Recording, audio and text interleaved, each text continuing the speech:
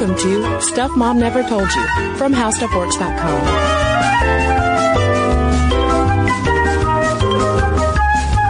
Hello and welcome to the podcast. I'm Kristen. And I'm Caroline. And today is part one of a two-parter that we are doing on abortion, and particularly abortion in the United States.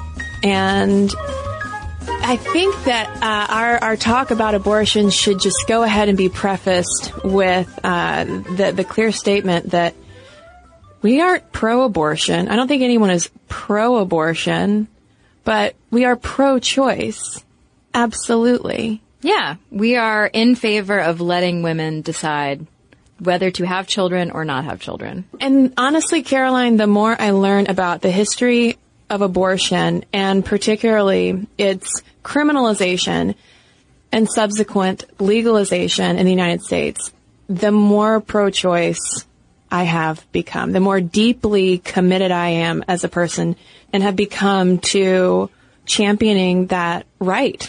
Yeah, I agree. And it seems like the deeper we went into abortion history, the more it became clear to me that while abortion has always happened throughout our history and will always continue to happen in one form or another, and while it has always to some degree been a taboo,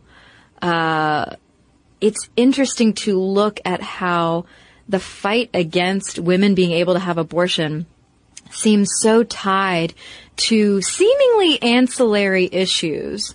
Abortion seems to be caught up in the argument between, for instance, the professionalization of medicine and the professionalization of obstetrics versus those evil, sneaky, low-class midwives.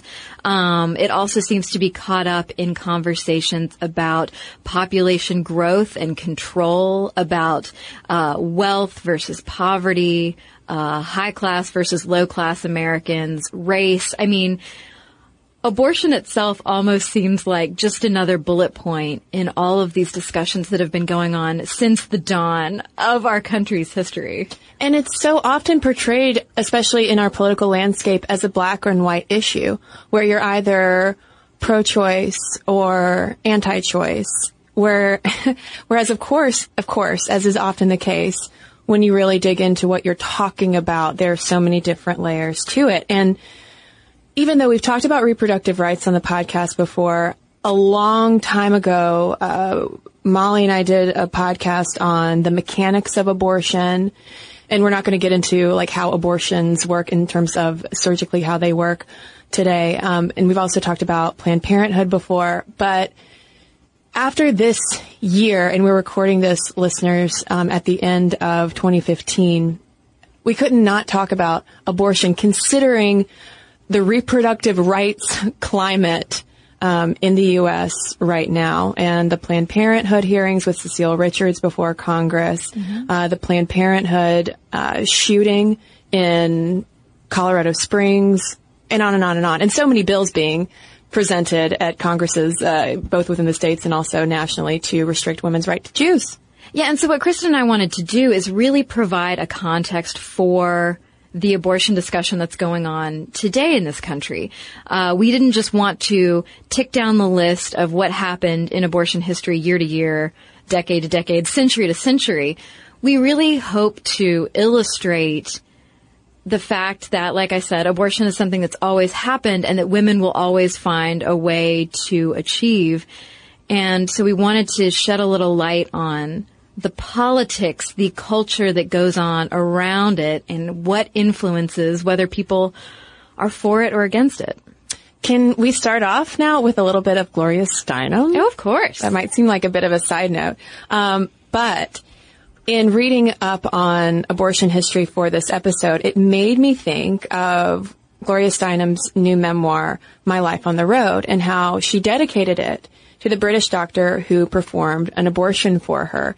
And hearing her talk about that experience in interviews that she was having, in months past while she was on that book tour, just made me think of how recent a lot of this history is. Mm-hmm.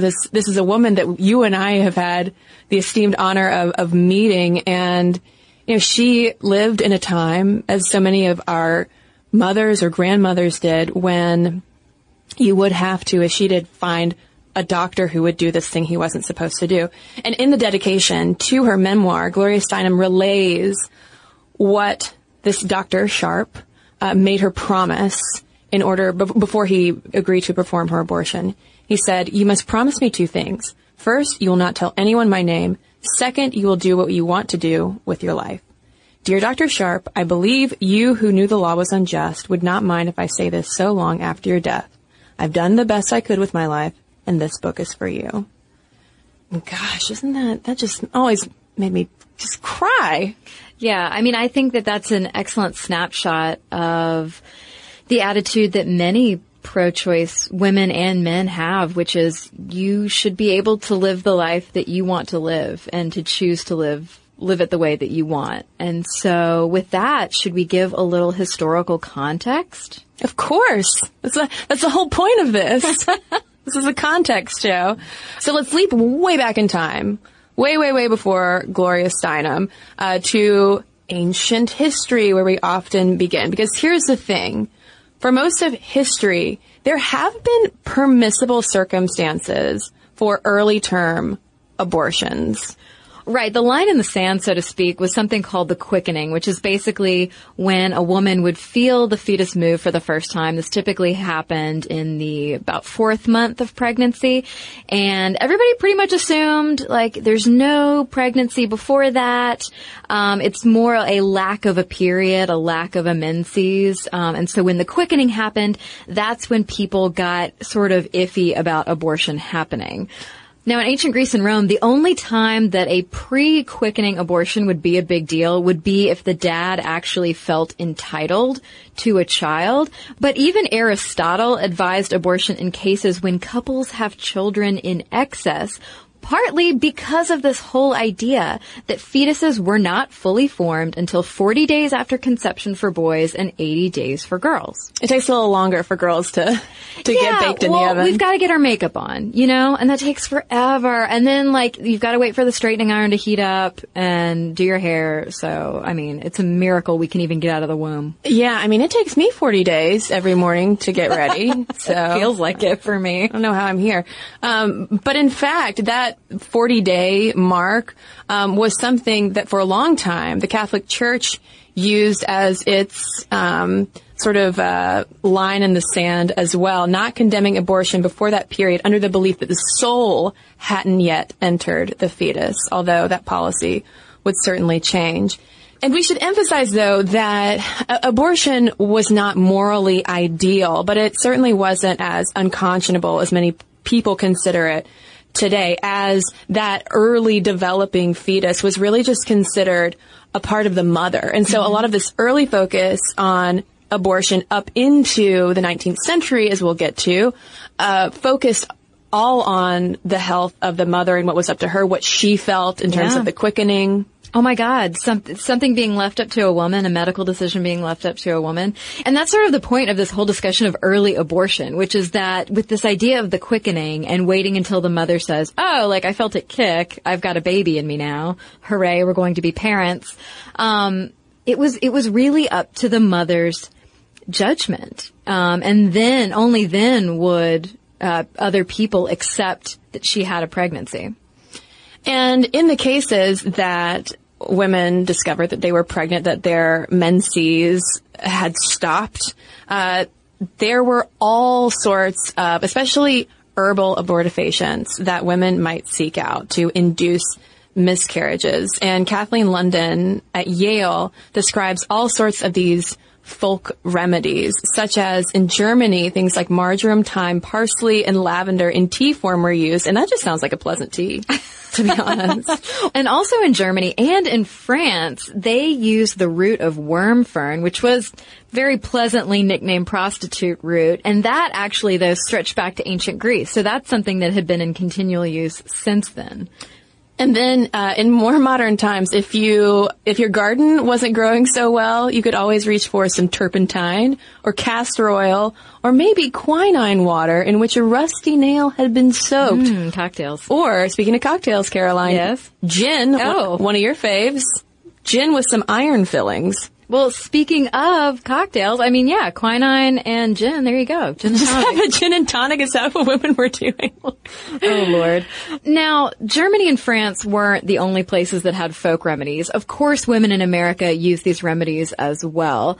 Things like savin, ergot, rue, tansy, or pennyroyal tea. They also used rosemary and lavender. Slave women would turn to cotton root. But P.S., y'all, pennyroyal tea wasn't really a pleasant way to induce a miscarriage. You might experience possibly fatal symptoms, including tingling fingers, nausea, dizziness, and strange burning sensations. Yeah, I mean, because essentially what these women were trying to do was poison their body into inducing a miscarriage. So these herbal abortifacients weren't necessarily the safest or healthiest routes. But it wasn't just about going out and plucking some herbs and making some tea and muddling some things.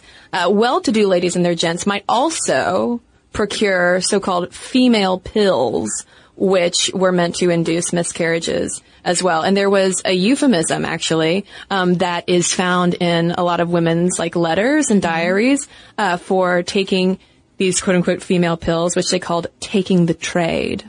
Yeah, and in a lot of sources that we were reading about this, they talk about how if a euphemism exists for something, that typically reveals both an openness and acceptance about the fact that this is happening, that women are controlling their own fertility, but also the need for secrecy. So like this is happening and we're writing letters to each other or writing in our diaries about it, but we can't just say, I'm getting rid of my pregnancy. We've got to call it something. Well, they might just call it going horseback riding. And of course there are also so-called like external abortifacients with things like heavy lifting, climbing trees, jumping, also douching with lye. This is when we get into the far more dangerous types of self-induced abortion, or of course knitting needles and coat hangers being inserted into the vagina to try to pierce the uterus. That just sounds horrific. All of that sounds horrific. And not making it any easier, though, is the rise of morality around abortion and how it affected laws in the UK and the US.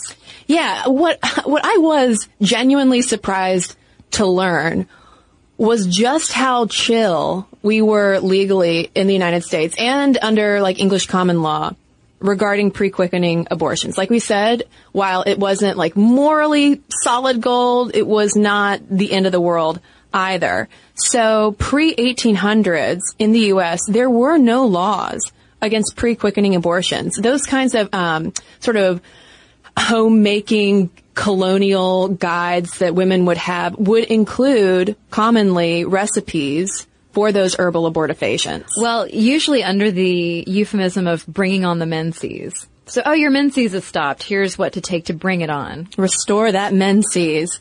And Protestants and Catholics were mostly fine with it too, although Christianity considered it taboo unless in the case of preserving the mother's health. And a lot of our sources noted that even through the 19th century, many women didn't consider abortion a sin, probably helped by things like the euphemisms of, I'm just bringing back my menses or taking the trade. It's no big deal. And speaking of English common law, though, in 1803, the English decreed that a post-quickening abortion was a crime punishable by death. So that escalated quickly. Yeah, but it wasn't so much about preserving the developing life of that fetus, as a lot of our abortion debates, at least in the United States, are focused on today. Those first statutes in the UK and also in the United States outlawing abortion were far more concerned with preserving mothers' lives. I mean, essentially, these were poison control methods. Yeah, and what's confusing there for me, though, is so they're worried about you poisoning yourself, and if you try to poison yourself, they'll put you to death? Okay, yeah, that is kind of a mixed message. But as we move into the middle of the 19th century, particularly in the 1840s, abortion starts to be a profitable business. You see more and more advertisements by quote-unquote drug companies, not like we would think of them today, obviously, but people creating those female pills. We see midwives, and we see people like a Madame Restel who advertised her birth control and abortion services. Yeah, so Madame Restell was the pseudonym of abortionist Anne Lohman, who was later dubbed the wickedest woman of New York. And she essentially set up an abortion service where she would sell her infamous monthly pills that you could order by mail, or if you would go in and see her, she would give you these pills that would possibly induce a miscarriage, but then she would also rely on clients coming back because they wouldn't work. And she would administer abortions for $20 if you were poor, or $100 if you were rich. And she was so successful that she opened branch offices in Boston and Philadelphia. Yeah, she even had traveling salespeople going door to door in different big cities selling her tonics. And of course, all of these ads, again, they were all very euphemistic, selling her services and selling her tonics and potions and things of that nature. And not surprisingly, she did face a lot of criticism, probably for her notoriety. She wasn't a midwife who kept to herself in her own little cottage. I mean, this is a woman who was so successful that she was buying real estate. She had a huge property built in New York City. She would wear furs and jewels, and people were just disgusted by this ostentatious show of wealth, especially because of how she earned her money. But the thing is, the criticisms that she faced sound pretty familiar if you're a person alive today reading the news. She was accused of preying on the naive and poor, of threatening the institution of marriage, of helping women shirk the duties of motherhood, and even encouraging prostitution. And basically her response to this was like, I don't understand why you people think that all of the women in your lives are just waiting for the chance to be vicious and awful. Like, women don't sit around being like, I'm going to get pregnant so I can go get an abortion. I just think that sounds like a great idea. Or, you know what? I'm pregnant and all of a sudden I'm just bored. I'm just going to go get this taken care of. She basically was like, listen, your women aren't less virtuous because they do this. And how dare you assume that any of them in such a vicious way want to go do this? She also, though, and this is sort of a topic that we will revisit in greater detail later, she asserted that doctors and politicians wanted people like her out of the way so they could make more money, because around this time, you start seeing the professionalization of medicine, medicalized abortion happening with more surgical options, more professional obstetricians performing these procedures. And so that kind of left abortion open mostly to the wealthy, whereas poorer women still relied on those potions that women like Madame Restell sold. Those uterine tonics, or cathartic pills, as they were sometimes called. It's fascinating to see how this is the period when this becomes a socioeconomic issue as well. And we should mention, too, that a majority of Madame Restell's clients, and also a majority of women who seek abortions today, were married. These women were married with kids. Mm-hmm. But also during this time, in the mid-1800s, when Madame Restell is getting herself arrested a couple of times, people are really, calling her wicked and all of these things, the abortion debate intensifies along with moralizing in the U.S. So it's in the mid-19th century that Massachusetts enacts the first state law making an abortion or attempted abortion at any point in pregnancy a criminal offense.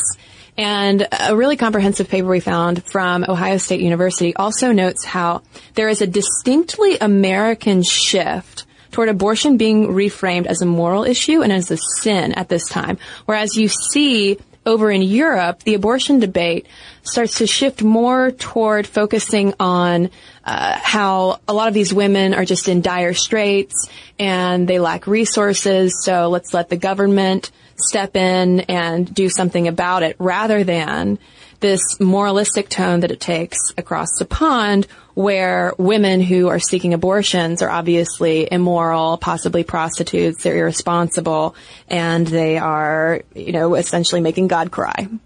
And just a few decades later, in the 1870s, despite the increase in moralizing, there are 200 full-time abortionists in New York alone who have a pretty okay collective safety rate of performing these procedures or handing out these tonics and having women survive.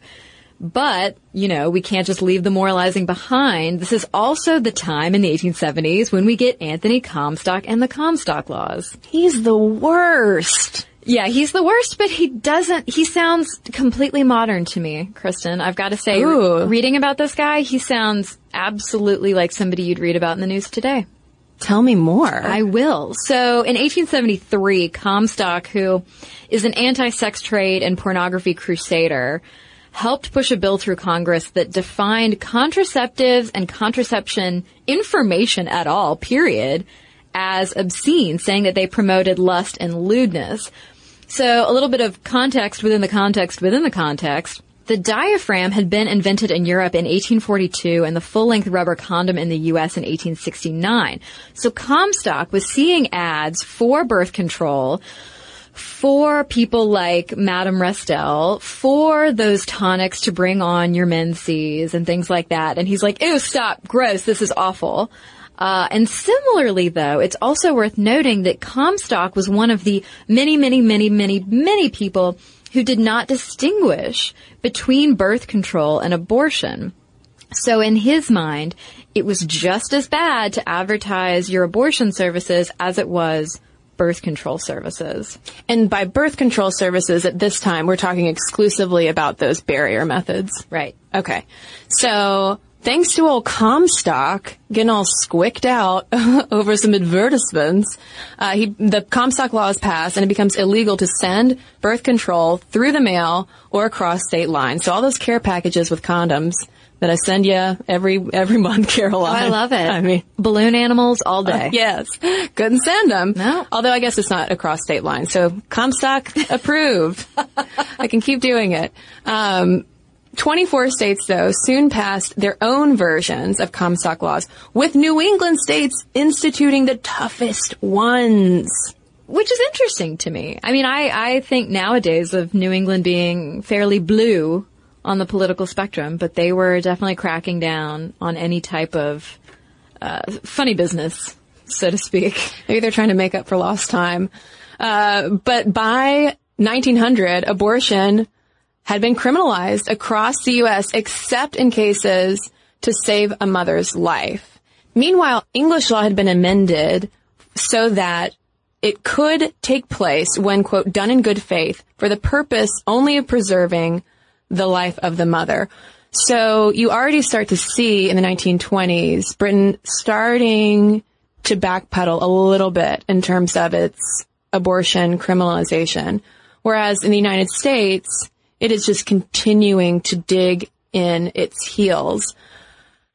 But what happened during this time, Caroline? I mean, how did we go from, especially during this period in the 19th century, from pre-quickening abortion being pretty much like a way of life? You might not talk about it openly, but you've got some euphemisms. It's just going to probably happen, to the turn of the century when it's completely illegal.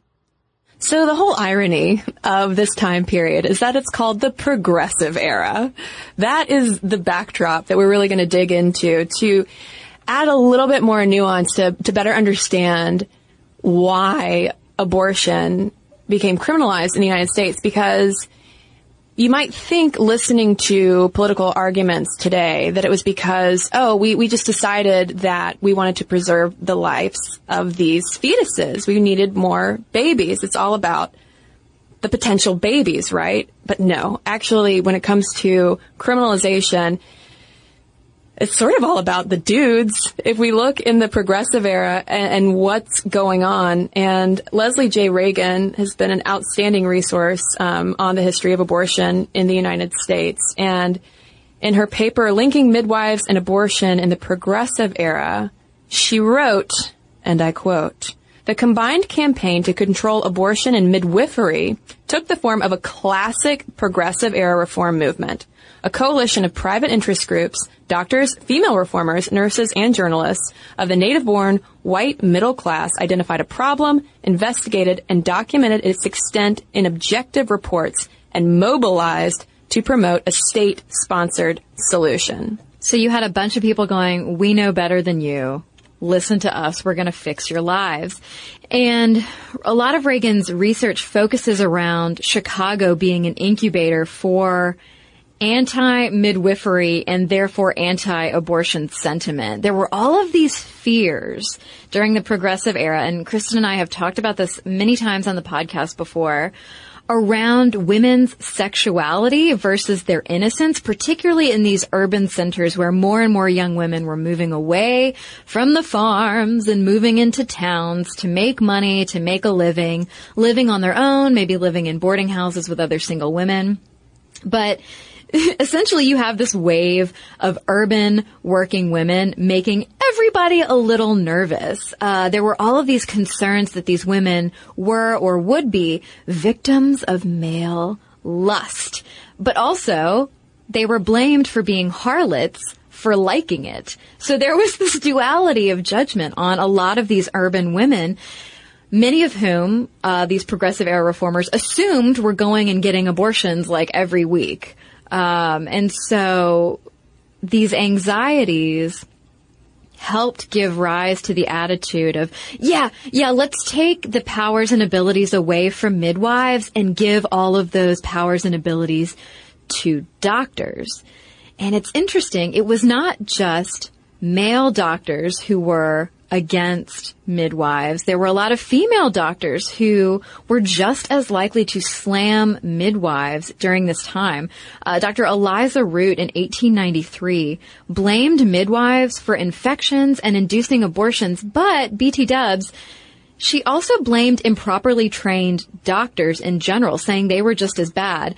And this was presented at a conference, at a medical gathering, and the result was essentially, and I'm grossly overgeneralizing, but the result was basically a lot of doctors going, oh, look over there, midwives are evil, like we're fine, we're going to keep doing this, we've got tools and medical degrees, like they're just low-class women with herbs.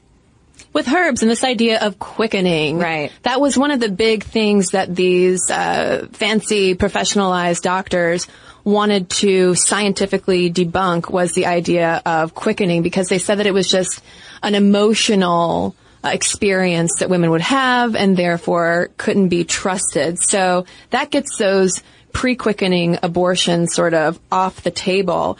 So all of this was happening on the heels of the newly formed American Medical Association, which got together in 1857. And soon after, all these dude doctors got together and were like, hey, let's professionalize this whole medicine thing. Oh, and by the way, let's launch an anti-abortion campaign and target these midwives and homeopaths, whom they termed irregulars.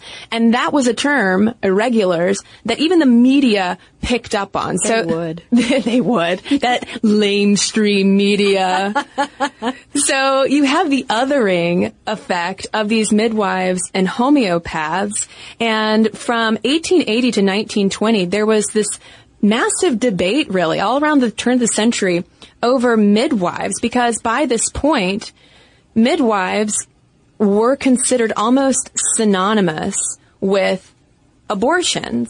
And one of the big pitches that these doctors had for poo-pooing midwives was that, okay, they're performing all of this hocus pocus and all of the abortions, and you know what they're doing? They are depleting the white race. And now we get to the pivot of eugenics. Yeah, eugenics emerges in the late 19th and early 20th century, first in England and then in the U.S. before being exported to Nazi Germany. And it was the idea that certain physical, mental, and moral traits were genetic. So it was very important to these people being everyone from the American president to presidents of universities to politicians to your average Joe on the street. It was important to them to weed out bad traits like poverty, promiscuity, criminality, mental disability.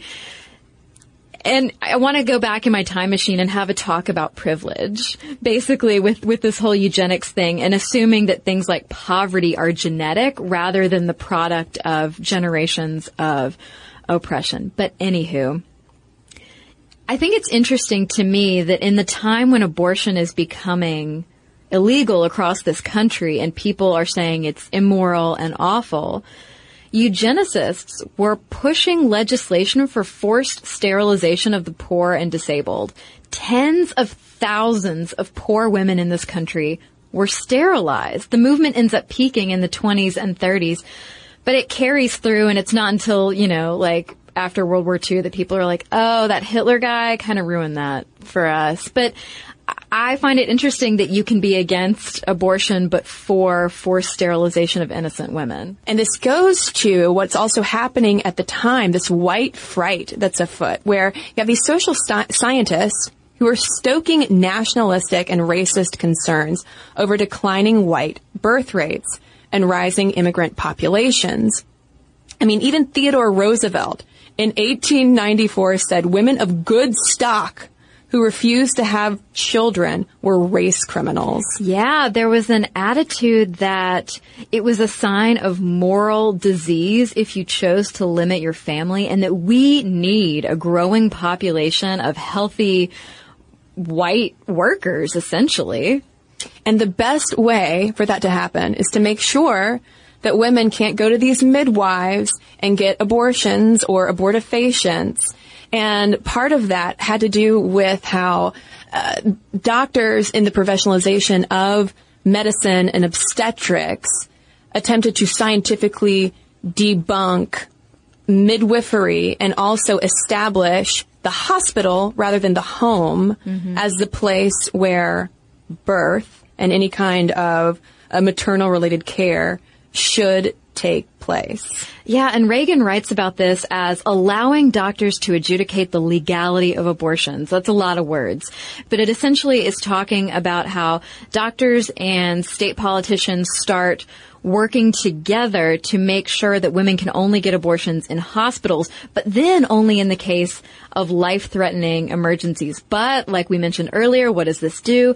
This essentially only leaves the wiggle room for wealthier women to be able to continue to access abortion. Yeah, they would be called therapeutic abortions. And so some doctors would declare morning sickness as reason enough to have a therapeutic abortion. So now we have this, abortion still existing, but something that's really only accessible for the wealthiest women. And we have so many layers going on so far. So we have some racism afoot and some eugenics going on. We have the professionalization of medicine and obstetrics. We have women being shoved to the side, basically being told that their feelings about physical and emotional feelings about the quickening are total bunk. We have concern about the women's movement afoot and men having to be held to a new sexual standard. And then, of course, we have religion. We got some religion in the background not helping things out either. In 1869, Pope Pius IX declared embryos human beings with a soul at the time of conception and declares that abortions lead to excommunication. And then in 1895, a papal decree condemned therapeutic abortions as well. Yeah, so no abortions under any circumstances at all in the view of the Catholic Church. So it's thanks to this combination of all of those factors that Kristen was just mentioning that led to abortion being redefined almost completely as immoral, though it was still common. I mean, it's not like it went away, and that's something that we need to reemphasize. Like, abortion has never stopped. People will always seek abortion. And it also didn't necessarily mean that women felt yet a moral obligation to carry a pregnancy to term. Despite the fact that women, midwives, female doctors, you name it, they were all under these basically character attacks from so many male doctors who were essentially mounting a backlash against, like Kristen said, the women's movement, against women having power of any kind, against women relying on any self-knowledge of their bodies and their pregnancies and being able to say what's what. And that's where we get a lot of the modern argument that the professionalization of medicine is anti-feminist. That's where a lot of that argument stems from, that women were no longer allowed a voice in their own bodies in their own healthcare. Well, and it's such a stark example not only of the professionalization of medicine and the impact that can have on women's lives, but also the politicization of medicine as well, because as Leslie Reagan underscores, there couldn't be this huge impact of abortion ultimately being criminalized if you didn't have alliances between doctors and the state, to the point that you have judges like Chicago Judge John P. McGordy ruling in 1915 that a woman who would destroy life in that manner, aka an abortion, is not fit for decent society. So, I mean, you just have all of these forces at work. I mean, it's almost the perfect, most imperfect storm in the mid to late 19th century that ended up criminalizing something that used to very much be a way of life in the days of the founding fathers. Yeah, and so by this point, not only is abortion illegal, but the women who seek them are officially breaking the law, they're immoral, and they're irresponsible.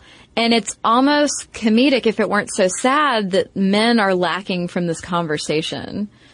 Not in terms of who's legislating things. Obviously, that's the dudes in this scenario. But the men who are getting these women pregnant.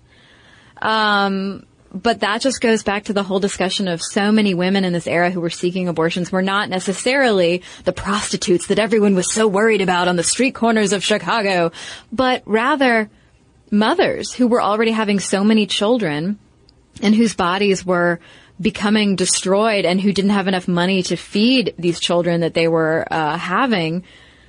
These are the women who were more likely seeking these procedures. And so as a result of making abortion illegal and of labeling women who seek them as immoral and irresponsible, you have so many women, especially poor women of color, going to deadly lengths to obtain abortions, especially if they did not have much money. And this really sets us up for our next episode, where we're going to lead you through the conversation of how essentially women tried to help other women achieve abortions, achieve birth control, and that would then lead us to the Roe versus Wade decision in 1973. And in the meantime, of course, we want to hear from you.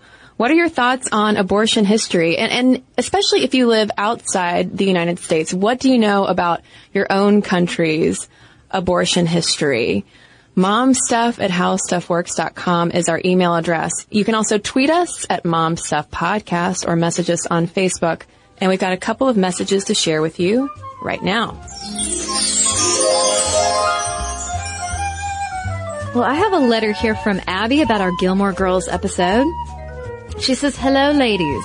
I'm 19 and I grew up watching Gilmore Girls with my mom and sister. We started watching at the very beginning when I was about 4, and since then we've been watching and rewatching all of the episodes. At this point, I think I've seen all of them at least 5 times. There's something that's always been special about watching this tight-knit mom and daughter show with my mom and sister, and we've assigned characters to just about all of our friends. My mom is Mrs. Kim, my sister is a mix of Rory and Paris, and I'm Lane. I loved hearing you guys talk about something so near and dear to my heart that's made me laugh and cry and everything in between. Since it's been on Netflix, I've gotten the chance to watch it with friends and argue about which of Rory's boyfriends is the best. The answer is none of them, which is really amazing as well, especially when it's their first time. Funny story too, there's a little place in the tiny town where I went to college called Luke's Joint that serves breakfast. I spent a few homesick lunches eating breakfast there, which always helped, especially since the owner was kind of grumpy like Luke Danes is. I'm really looking forward to watching the reboot with my mom and sister. We've already planned to watch it together no matter where we end up in 2017, and probably watch all of the episodes again. Thanks for an amazing show, and thank you, Abby." And I've got a letter here from Amy, also about our Gilmore Girls episode. She writes, "I watched the show since the beginning of season 1, and I loved it because it's very sweet, fun, and funny. I loved that Rory loved to read. Although I certainly didn't have a dean thinking my love of reading was sexy. I have some points I wanted to make based on whether or not the show is feminist, the amount of minorities represented, etc. I'm also a big fan of Gilmore Guys, and I'm listening to the latest episode as I type this. It is a feminist show, and here are some examples. First, Lorelai names Rory after herself, and Rory uses Lorelai's last name, not her father's last name. 2, lots of women run businesses. The Independence Inn, the Dragonfly Inn, and even the town mechanic are all women. Miss Patty is strongly independent, as is Pyrrhus. 3, Rory is more renowned for her brain than just about anything else. Yes, Bladel is attractive, but Dean likes her for her smarts and wit. That really is cool. Second, the show really does show a wide range of people and types. Maybe I'm wrong, but isn't Michel a person of color? He was one of the main characters on the show, and they mention him being French and don't focus on his color, but I always thought of him as a person of color. 2, Lane, another major character that is way more than the Asian girl. Yes, her mother has some quirks, but if they were going for stereotypes, she would have been super brainy like Rory, very good at math, and shy and quiet and maybe good at the piano. 3, look at the town! Suki is a larger woman, but look at her! She's not a fat chick obsessed with losing weight, being the loser who doesn't have a boyfriend. She's the one who, in my opinion, has the most solid relationship with a man in the entire series. She's cool, pretty, funny, and super talented. Miss Patty, also not thin, was super sexy.